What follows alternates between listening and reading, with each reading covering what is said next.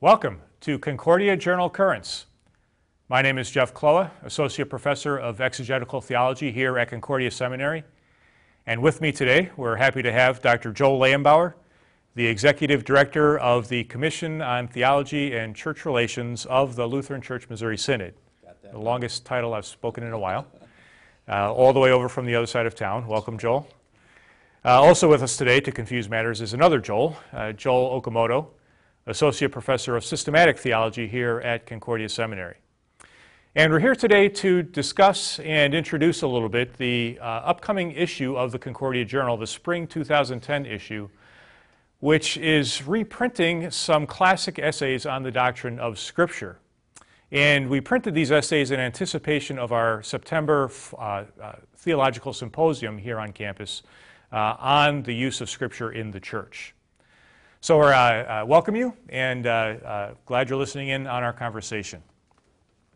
I suppose the first question to ask and ponder a bit is for this issue of the Concordia Journal, we've decided to print some essays from the 1960s. 1960, 61, 65, early 1960s, before a lot of things happened in the LCMS.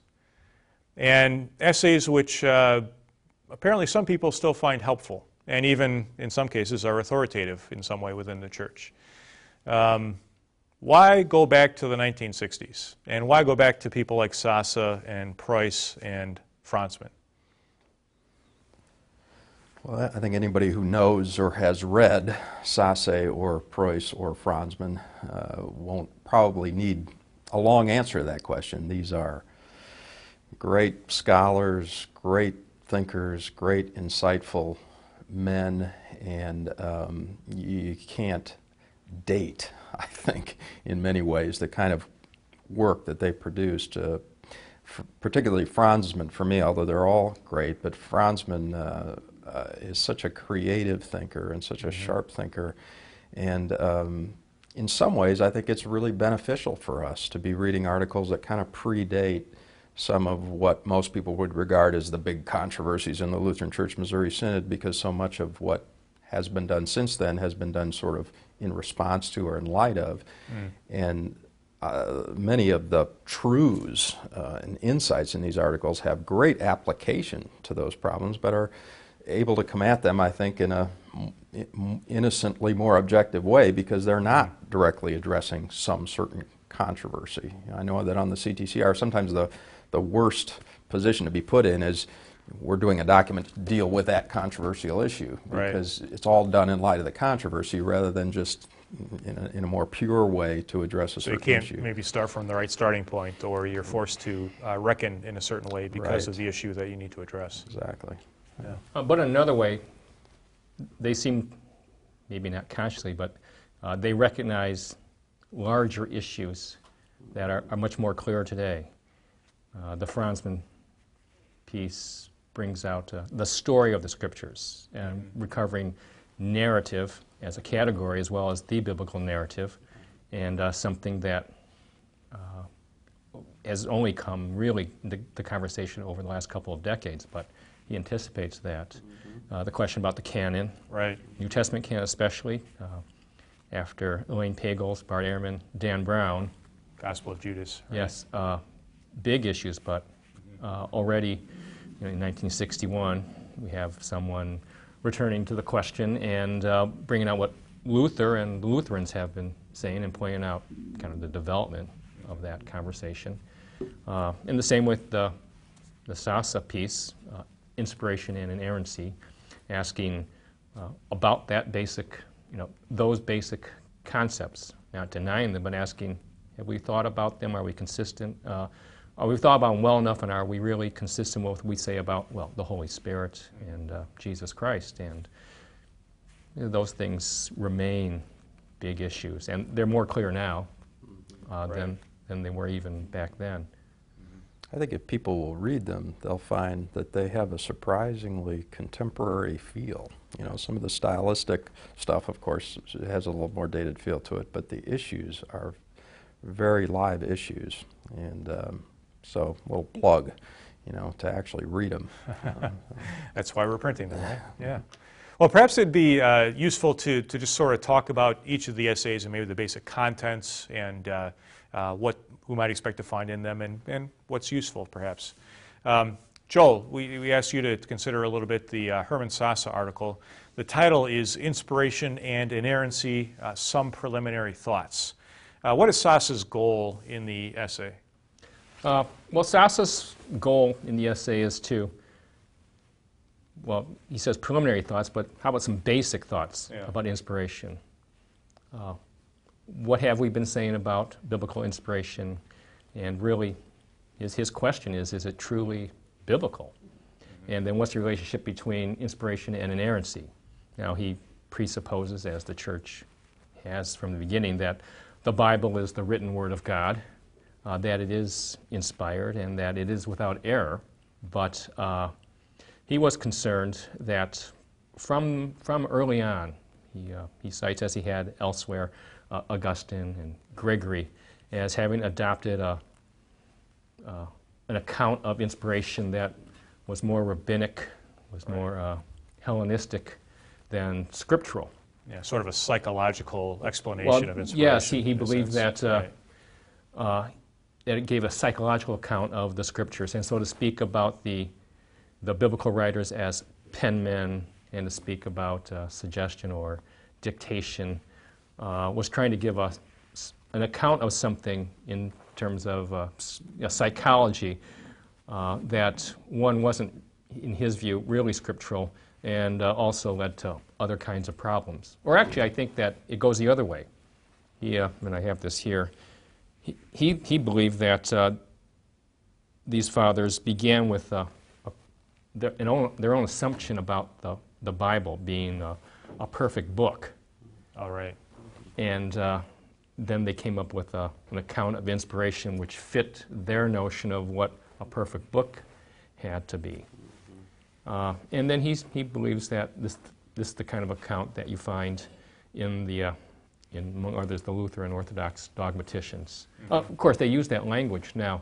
I have my peeper here he explicitly... What book is it? Yeah, my Franz Pieper, who takes this up explicitly and says, no, this isn't what was meant by the dogmaticians. They used that language, but it wasn't meant to be a psychological explanation. He doesn't use that term, but against it. But the larger issue about having an account of inspiration that fits your preconception of what the book has to be, that's an important issue, and he brings that up. And then his own answer to that is to maintain that the doctrine of inspiration is an essential part of the doctrine of the Holy Spirit and his work, which is to point to Christ to lead us into all truth.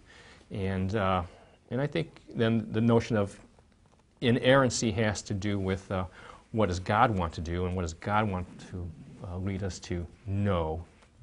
So it's a matter of, I think, emphases. He's not trying to deny inspiration or inerrancy, but wants us to think about that, and it still bears. Well, it's interesting you raise the locating inspiration within the realm of the Holy Spirit. Pieper, whose volume 1 you have here, put it in as essentially prolegomena. So you talk about Scripture first, and then you can come up with the rest of your dogmatics. I think in the systematics department now, you actually teach the doctrine of Scripture within Systematics 3, which is under the Holy Spirit. And you're intentionally sort of, or not reflecting Sasse, but you're at least in line with what Sasse was getting at then.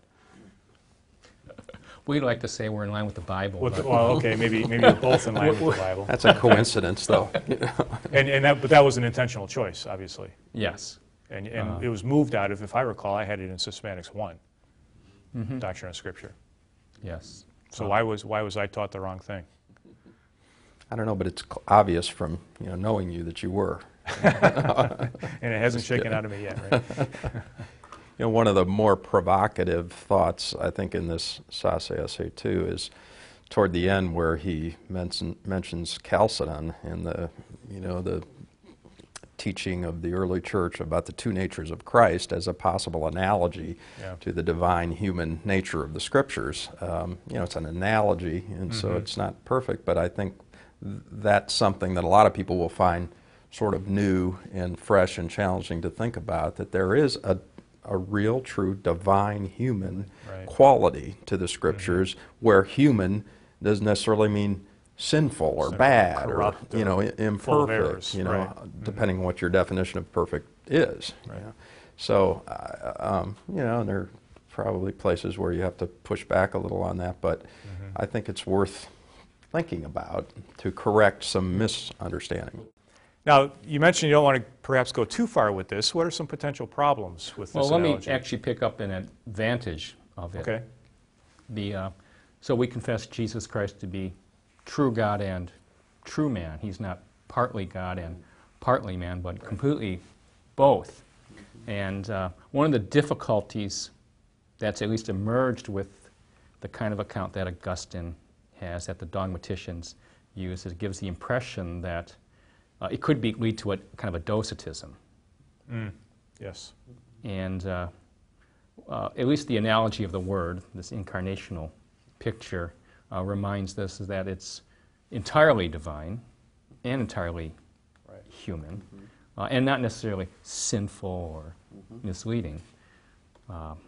But that's one of the advantages of it. At disadvantages, there's only one incarnation, and this is the incarnation of a person. There's a uniqueness about it. A uniqueness. Another is that it doesn't, that's about as far as you can take it. In other words, it doesn't help us to explain where we got it from, canonicity. Right. It doesn't really help us in terms of interpretation or use of the Scriptures, and you would need a further kind of account for those things. And for that matter, just the doctrine of inspiration doesn't really help you with that either. Well, one thing we should alert readers to that they might find a bit surprising is the way Sasa deals with the creation accounts. Using this divine human analogy, he suggests, I suppose, but he does this actually in several other essays as well, that what we have in the creation accounts is not a sort of blow by blow, second by second account of creation, but what we have in the Genesis account, for example, is what he calls a synkatabasis, a condescension of God, where he reveals his activity in means that would be accessible to humans of the day. So that if the Genesis would have been written with kind of astrophysics or something like that, nobody would have been able to make sense of it until 1950 or whatever. So that doesn't mean we should expect it to match that. It doesn't mean it's wrong, but it also doesn't mean that, at least according to Sasa, we should say because it says 7 days, we have 7 24-hour days, and that's what it means. Any thoughts on that move that he makes there? Now, I know this might cause some people some concerns. I think we've all sort of been taught, first of all, that Genesis isn't the Bible isn't a science textbook or something, and so we shouldn't expect the Bible to do what it wasn't intended to do. But these, this whatever he calls it, law of condescension or whatever, is I think going to be a challenging thought for some people. It's a challenging thought for me. It forced me to think through, I sort of vaguely remember being cautioned against viewing the Bible when I was at seminary as, well, God's just kind of condescending here, to us, kind of ignorant humans, and in the sense that maybe there's some deception going on or something, But I think there's a lot of insight in this too. That you said that if Genesis were recorded, in light of modern day physics or science, couldn't have been understood until the 1950s. But there would also be a point, presumably, if the world went on long enough, where those theories would be outdated. Right, or 100 years from now, it would look silly. Right. And Sassi does emphasize that by saying that God spoke in this way that people of the day could understand, that doesn't in any way demean that way of speaking. In fact, they had insights, based on their way of looking at things that are much more profound than modern science textbooks. So it's not a matter of, bad or better or something. It's a matter of God's wisdom in knowing how to record this in a way that it was accessible to all people of all times and ages, that it records truth, but that we need to be careful about reading into that truth what isn't actually in the text. Well, it's written for his purposes, and we should be careful not to try to get our purposes out of the text. Well, that's just, I think is larger concern. That if we come to it asking whether it is scientific or not, we're already Framing the question. framing the question. And he has this line here: instead of asking whether a certain narrative corresponds to our standards, like scientific or historical, we should ask, why did the biblical writer tell events and record words just the way he did? And what goes along with this law of condescension is what he calls a law of parallels. And that's why he points out there are two creation accounts. Right. Or this just came up this week as we're recording this. This is the 7th week of Easter, and the reading from Acts records the death of Judas. And upon hearing this, my youngest son, a 9-year-old, asked, "Didn't Judas hang himself?" Well, that's a different account, and it's not to say that the two can't be harmonized, but Sasa is warning against immediately thinking it has to harmonize according to standards of accuracy or historicity or science that we impose. And not to say that those things aren't perhaps relevant questions, but first we should ask, as you put it, what is God up to? What is his purpose in these things? Right. I like his analogy of, in that sense, Scripture as a painting or as a piece of music. I mean, you would never say, "Oh, these two paintings contradict each other," or two pieces of music contradict each other. Well, you might, but the point is there are different ways of expressing things in art and in literature, and that's not to push to the point of saying, well, there are factual, outright contradictions. And he does point that out. He's not advocating this at all. Right. But as Joel said, if we focus on Scripture in that way, we're already, kind of going down a road that is different, according to Sase, than what was intended. Yes. So, in one way, we speak often about the Scriptures being inspired and therefore inerrant, but I think he is cautioning against thinking the Bible is inerrant in our terms and then arriving at a doctrine of it inspiration based that on fits it. Right. And he does have definitely a point there. Right. So how does this cohere with the CTCR document on the inspiration of Scripture? Well, we'll just leave that alone. Yeah. different webcast. Different webcast. Well, we'll save that one for another time. The second essay that we've reprinted in the spring 2010 Concordia Journal is by J.A.O. Price II, the title, The New Testament Canon and the Lutheran Dogmaticians. And as you mentioned earlier, Joel, it seems a bit prescient in a sense that Price raised this issue in 1961. Of course, the questions he is getting at is more internal questions in some ways. But the questions we have in our day really have some of the same, issues. Why don't we read the Gospel of Judas? How do you know that a book is inspired and should be part of the canon? We've operated for generations in the church as if this is just a given. There's 66 books. They're always in the same order. They never change. They're all printed with the same typeface. And it's a little bit difficult for us to think about that book as writings having different values and functions within the canon, that some of those books were debated even by Lutheran Orthodox theologians. And I actually have to admit, I'm not sure why Price wrote this article. If it was at the instigation of a particular problem, he doesn't really lay that out. He sets it out as just a study of the Lutheran dogmaticians and compares them with Luther.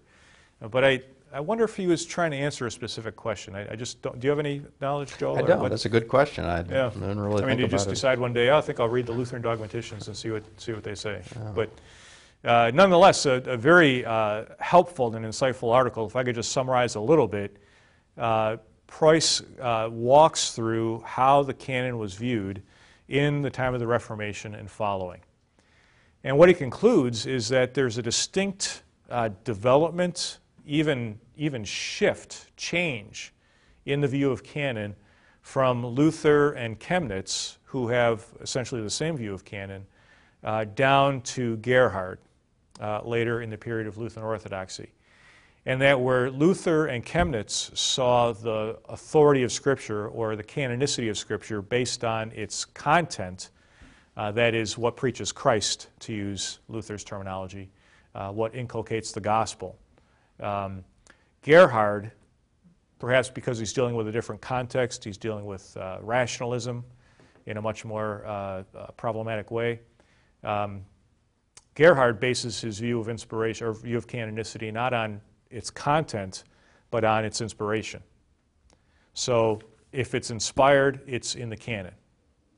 And so all the books are inspired, and there's no questioning, there's no homolegumena, antilegomena, to use the old terminology. The book of Revelation, the book of James, which were questioned by Luther, shouldn't be questioned. If you question 2 Peter, it's the same as questioning Matthew. And so Gerhard defends the equal canonicity of all the writings in the New Testament. And Price is rather, I think, well, he's not sympathetic with that view. And that's really what he lays out. No, you're right about this being ahead of its time and very timely now because of the things I mentioned before. The canon of the New Testament now is widely, at least, questioned. And some account of the development of the New Testament has to be part of the basic teaching of the church. Right? It didn't just, we haven't just always used it, and it's not self-evidently a divine book. It also points out that for Luther, he makes this point that had Trent not addressed the question of the canon, Luther's view might just have gone unremarked upon. Right. And that, I'm not sure how clearly he brings it out here, but Chemnitz's work on the canon, which is very extensive, is very much in response to Trent. Well, yeah, quite. But his appeal, and that's actually because I think Dr. Preuss was, of course, an expert in Chemnitz. The most extensive treatment is the Chemnitz part, and quite helpful there. Right. And for us today, I think one definite value is his reading of Chemnitz, especially. Right. And asking us to go back and look at Chemnitz, who definitely is in line explicitly with the early fathers, Irenaeus and on. Right. Chemnitz aligns himself with them, is the point. Right. As and Luther quotes did. them at length. Right. Which in some ways, though, is rather troubling. I mean, one of my, I suppose, areas of study is the formation of the New Testament, including the canon. And I speak fairly regularly in churches and pastors' conferences on the topic. When I talk about the development of the canon and that the canon wasn't settled, you might even say till the 5th century. In fact, it's probably better to say not until the 16th century that the canon was really settled. That causes some discomfort with people. And I think it's because of the issues Gerhard was trying to respond to. That well, we all know it's inspired, and if you question one of the writings, well, that throws everything into doubt. Rather than asking, what are the writings doing? Why are they there? Kind of back to the Sasa question. Why did God give these writings? What purpose do they have? And how do they commend themselves, is the point Price makes. Yes. They're autopistos. They commend themselves, and not only did they commend themselves to the early church, but they continue to commend themselves to us today. He has a tremendous quote here I really find helpful. He says, the same scriptures which convinced the early Christians that they were truly God-breathed books convince us of the same, if we approach them with the attitude which Christ requires of all those who will worship Him and be His disciples. Perhaps the Lord in His wisdom has dealt with the canon in the same way He did with the text. There is confusion, uncertainty, and a host of unanswered questions, yet the Scripture continues to accomplish its mighty acts among men. And so what I think Price is getting at is what Luther was trying to do, is what is God doing with the text is the real question. What is he doing through this text to us, rather than I need to defend this because, well, for whatever reason, someone is challenging it or it causes uncertainty over here. Yeah, there's going to be uncertainty. Yeah, there's going to be unanswered questions. But it kind of doesn't matter, is what Price is getting at. Yeah, this is over simplistic, I'm sure, but I wrote down a little truism trying to sum up this article in one phrase, and you can react to it. But what I wrote down was, because the doctrine of Scripture, or the doctrine of the inspiration of Scripture, is an article of faith, the canon as a list of books cannot be an article of faith. So, because the only way the canon could be an article of faith is if somehow Scripture itself, as the inspired Word of God, told us exactly what the canon is, and it doesn't. There's no list that was inspired. So precisely because it is an article of faith, the doctrine of inspiration, the canon can't be. That, maybe again, a little simplistic, but it helps me. I've struggled with this issue of the canon over the years. We get a lot of questions. One of the things we do as a CTCR is answer questions that people send in, and we get a lot of questions about the canon, people trying to sort this out, and it's troubling to them. I mean, it's genuinely troubling. What do you mean? We don't know for sure, my goodness, we're talking about the Word of God here, But this sort of paradoxical thing, I think, helps that,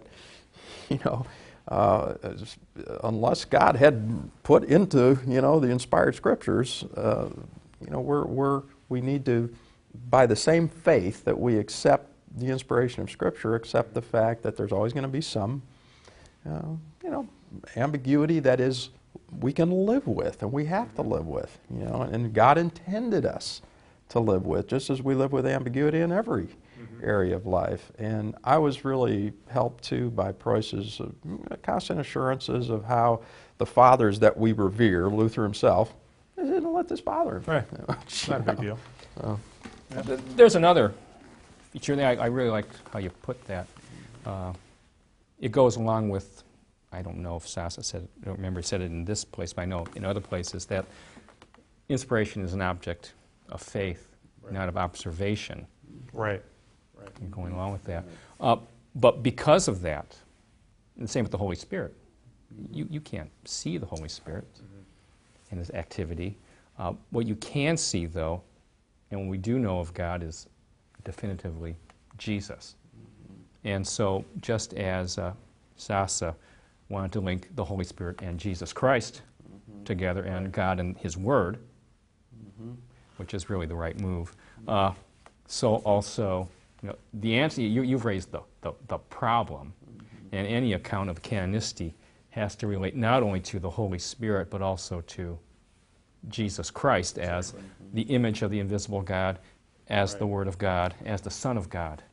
And by linking it to the Gospel and the Apostles, and this is what Irenaeus does, and this is what Chemnitz picks up on, we have not a closeout argument, but definite reasons for saying these books are the Word of God. These books bring us Jesus Christ. They bear Christ truly.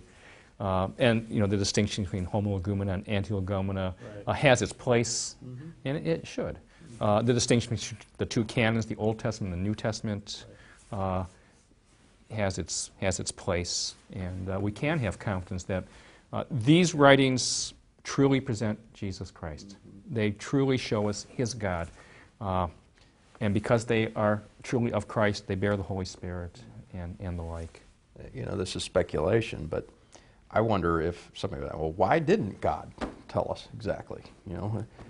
But I wonder if the danger, I'm not God, but it would have us end up worshiping a book, rather than worshiping Jesus Christ. And you see that obviously in world religions and in cults, where the book becomes the object of worship. And I think probably that temptation exists in our circles too, worshiping the Bible.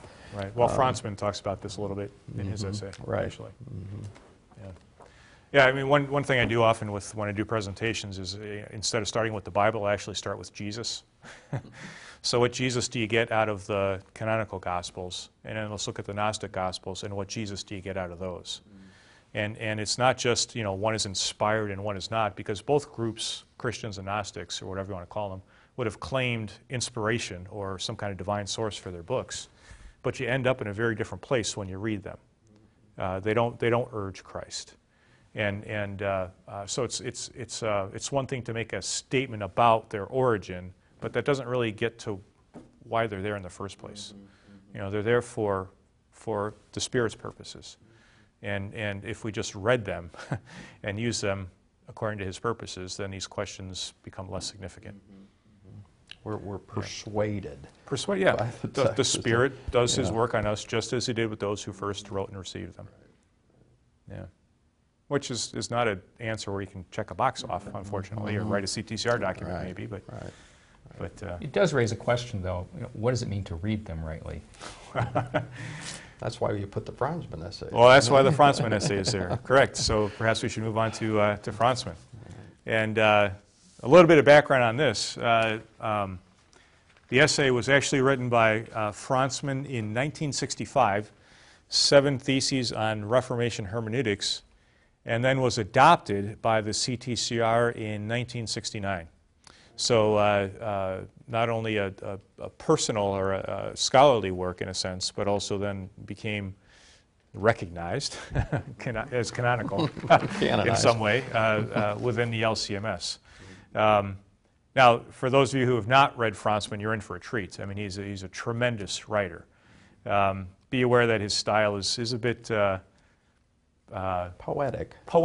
Yeah, it's not as clear. In fact, in my hermeneutics course, I've started translating this essay for students to read because there's too much Latin and the analogies don't work, and his phraseology is just a little too elegant for perhaps the average student, so at least beginning student.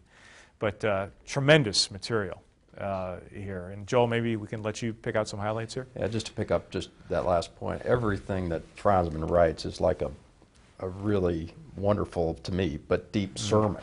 I mean, he's got kind of a sermonic style. He's proclaiming, as he's explaining, and it's just, for that reason, it's a spiritual experience kind of to read. His commentary on Matthew is just stunning. Yeah, it's not just intellectual. It speaks to you, and it speaks the gospel to you. But it's 7 theses. Let that put you off. It's the theses are pretty crisp, and one way of summarizing would be just to go through and read the 7 theses because they're not long. But I won't do that. But I really love his opening illustration to illustrate the first thesis, which is you walk into a room and a couple of guys are talking about something, and you understand every word they say, but you have no idea kind of what they're talking about, or you might conclude wrongly what they're talking about unless you know what it is they're talking about. And so his first thesis is really that hermeneutics is a circular process, which sounds kind of like a postmodern thing to say in a way, but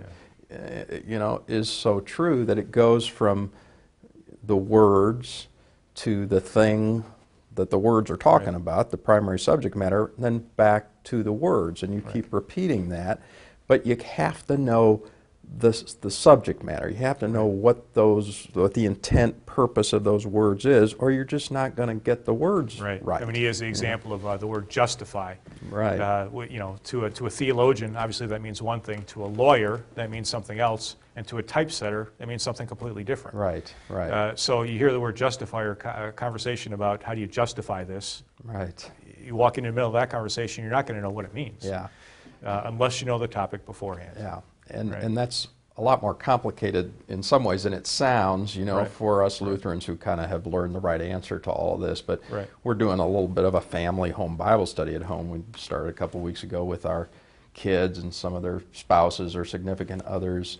None of our children's spouses or significant others are Missouri Synod Lutherans or even Lutherans, So they're not used to a lot of this language, and I thought of that as I read this because I could relate to this. We're using words, and you can even get pretty far into the conversation until you realize that, wow, that's not the way they're hearing that word that we're using.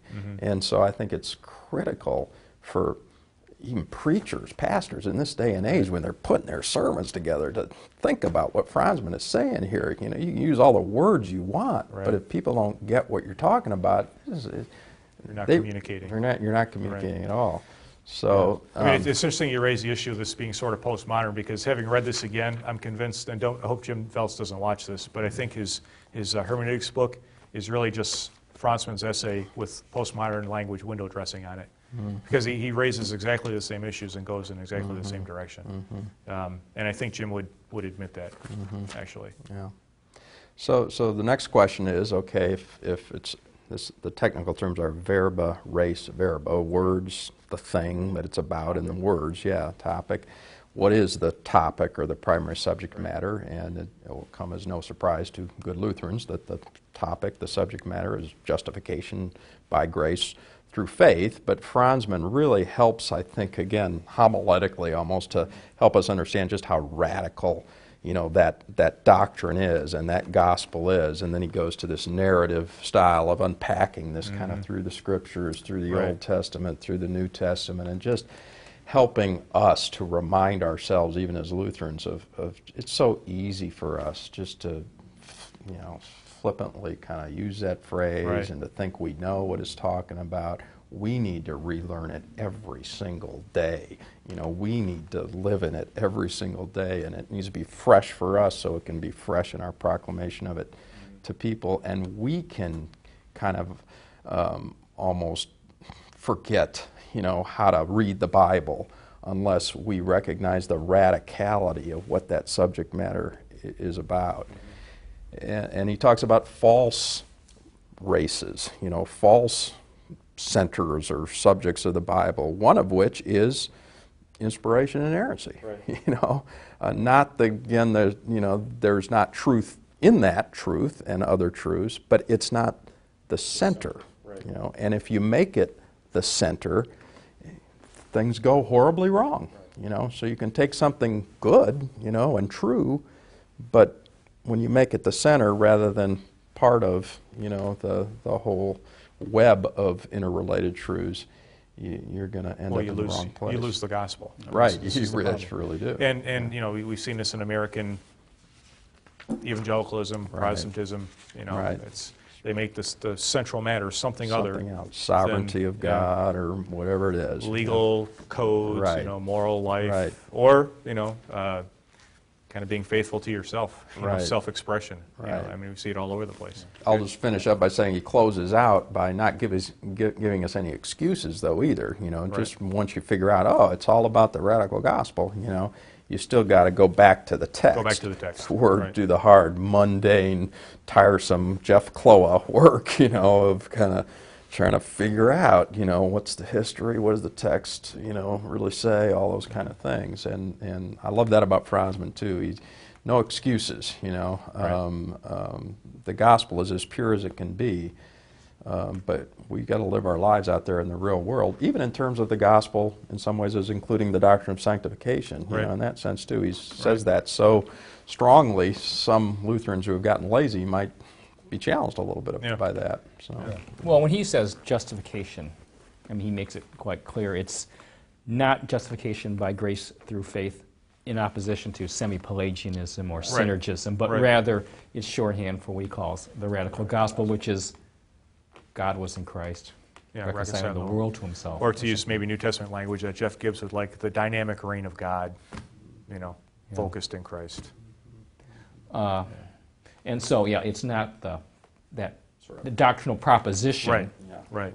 It's more, and he does cite the apology, but it'd probably been better to have cited small call? Small call, yeah. just like what Luther does. Yeah, leave it to the systematicians. Well, Franzman's the one who cited the apology. Right. So in these three essays, we have really dealing with the origins of the Bible, inspiration, its collection in the canon, and then its interpretation, and kind of covering all the bases. And I think it's rather interesting. Even if you have, as you said, a perfect doctrine of inspiration, that doesn't mean you've gotten the point of the Scriptures down. And you're going to miss the point of the Scriptures if you don't have a correct understanding of inspiration. It all flows together. And maybe that's a bit of a lesson for us. You know, it's easy to focus on sort of one thing and raise that up as the only thing, and as you say, get the wrong center. He's got another great analogy, and he's wonderful with analogies. But this arrow, Yeah. you know, Well, his Scripture as a perfect Yeah, arrow. we should let them read beautiful. that, because Yeah. that's a Yeah, okay. that's All right. one of the best Yeah. little paragraphs. You got to read at the end of the essay. Yeah, we'll let you. Yeah, let you enjoy that one. Right, right. Very, very good stuff. Not to steal any thunder, but No, that's you know, right. let them do Worth it. So. reading. I know we're running short on time, but any observations about where this might push us as theologians, as pastors, as readers of the Scriptures? I don't know if this really directly answers that, but I just think people will, again, I just want to encourage them to actually read these articles. I think you'll find them helpful, not just kind of academically and theologically, but personally and pastorally. And I think they're critical, all three of them in some ways are critical for us to go about our task, or the truths that they communicate, of really proclaiming the gospel, preaching the gospel today. I think there's no more difficult work, you know, but no more joyful work either, you know, and there's a certain, I think, freshness really that comes with these articles that are 40, 50 years old, but they're fresh, you know, and I think they can help freshen people's preaching and their living. They're not just dusty articles about dusty theological topics. Great. Well, I almost hate to say this. Yeah, but I know. We should just stop on that. Yeah. Yeah. Well, I mentioned my own take on you know, the importance of the Franzman piece, bringing out not only the concept of narrative, but also bringing out the biblical story, and that's become such an important topic. And so for him, the Scriptures, what do they convey? They convey a certain story. If you want an account of the origins of the New Testament canon, and for that matter, the canonicity of the Old Testament for Christians, it depends on a certain story about God in Christ. If you want an account of inspiration and inerrancy that coheres with that, it has to be Christ from whom the Spirit, you know, with the Father comes. And but I have to wonder about, well, we should ask about the story, including Franzman's story, which has some wonderful features, but for instance, the Mosaic Covenant it has no real place, and then the Jew-Gentile business has no real place. His way of casting it about, you know, Christ opening a way to God. You borrowed Jeff Gibbs about dynamic reign of God. That's maybe a little different. That's not to criticize Franzman as much as, boy, he's really set us on a path. That leads us to reflect on some questions that remain today, are much clearer today, it seems to me, and given us a real resource to do that. Yeah. Well, on that note, I'd encourage you to, listeners out there, to make plans to attend our Theological Symposium in September of 2010 here on the campus of Concordia Seminary. Stephen Fowle of Loyola University will be our keynote speaker, our main presenter. We'll also have Joel Okamoto and Joel Lehenbauer presenting at the conference. And the goal is to figure out how we use Scripture to do theology, and reflect on that. Are we using it consistent with what it's been given to do? And how have we used it in the LCMS? And next year's symposium then will build on that, and how do we use it in preaching, in the preaching task? So as you say, the ultimate goal is the proclamation of the gospel. So again, we invite you to participate and join in the conversation, and look forward to this Concordia Journal in your mailboxes. Thank you.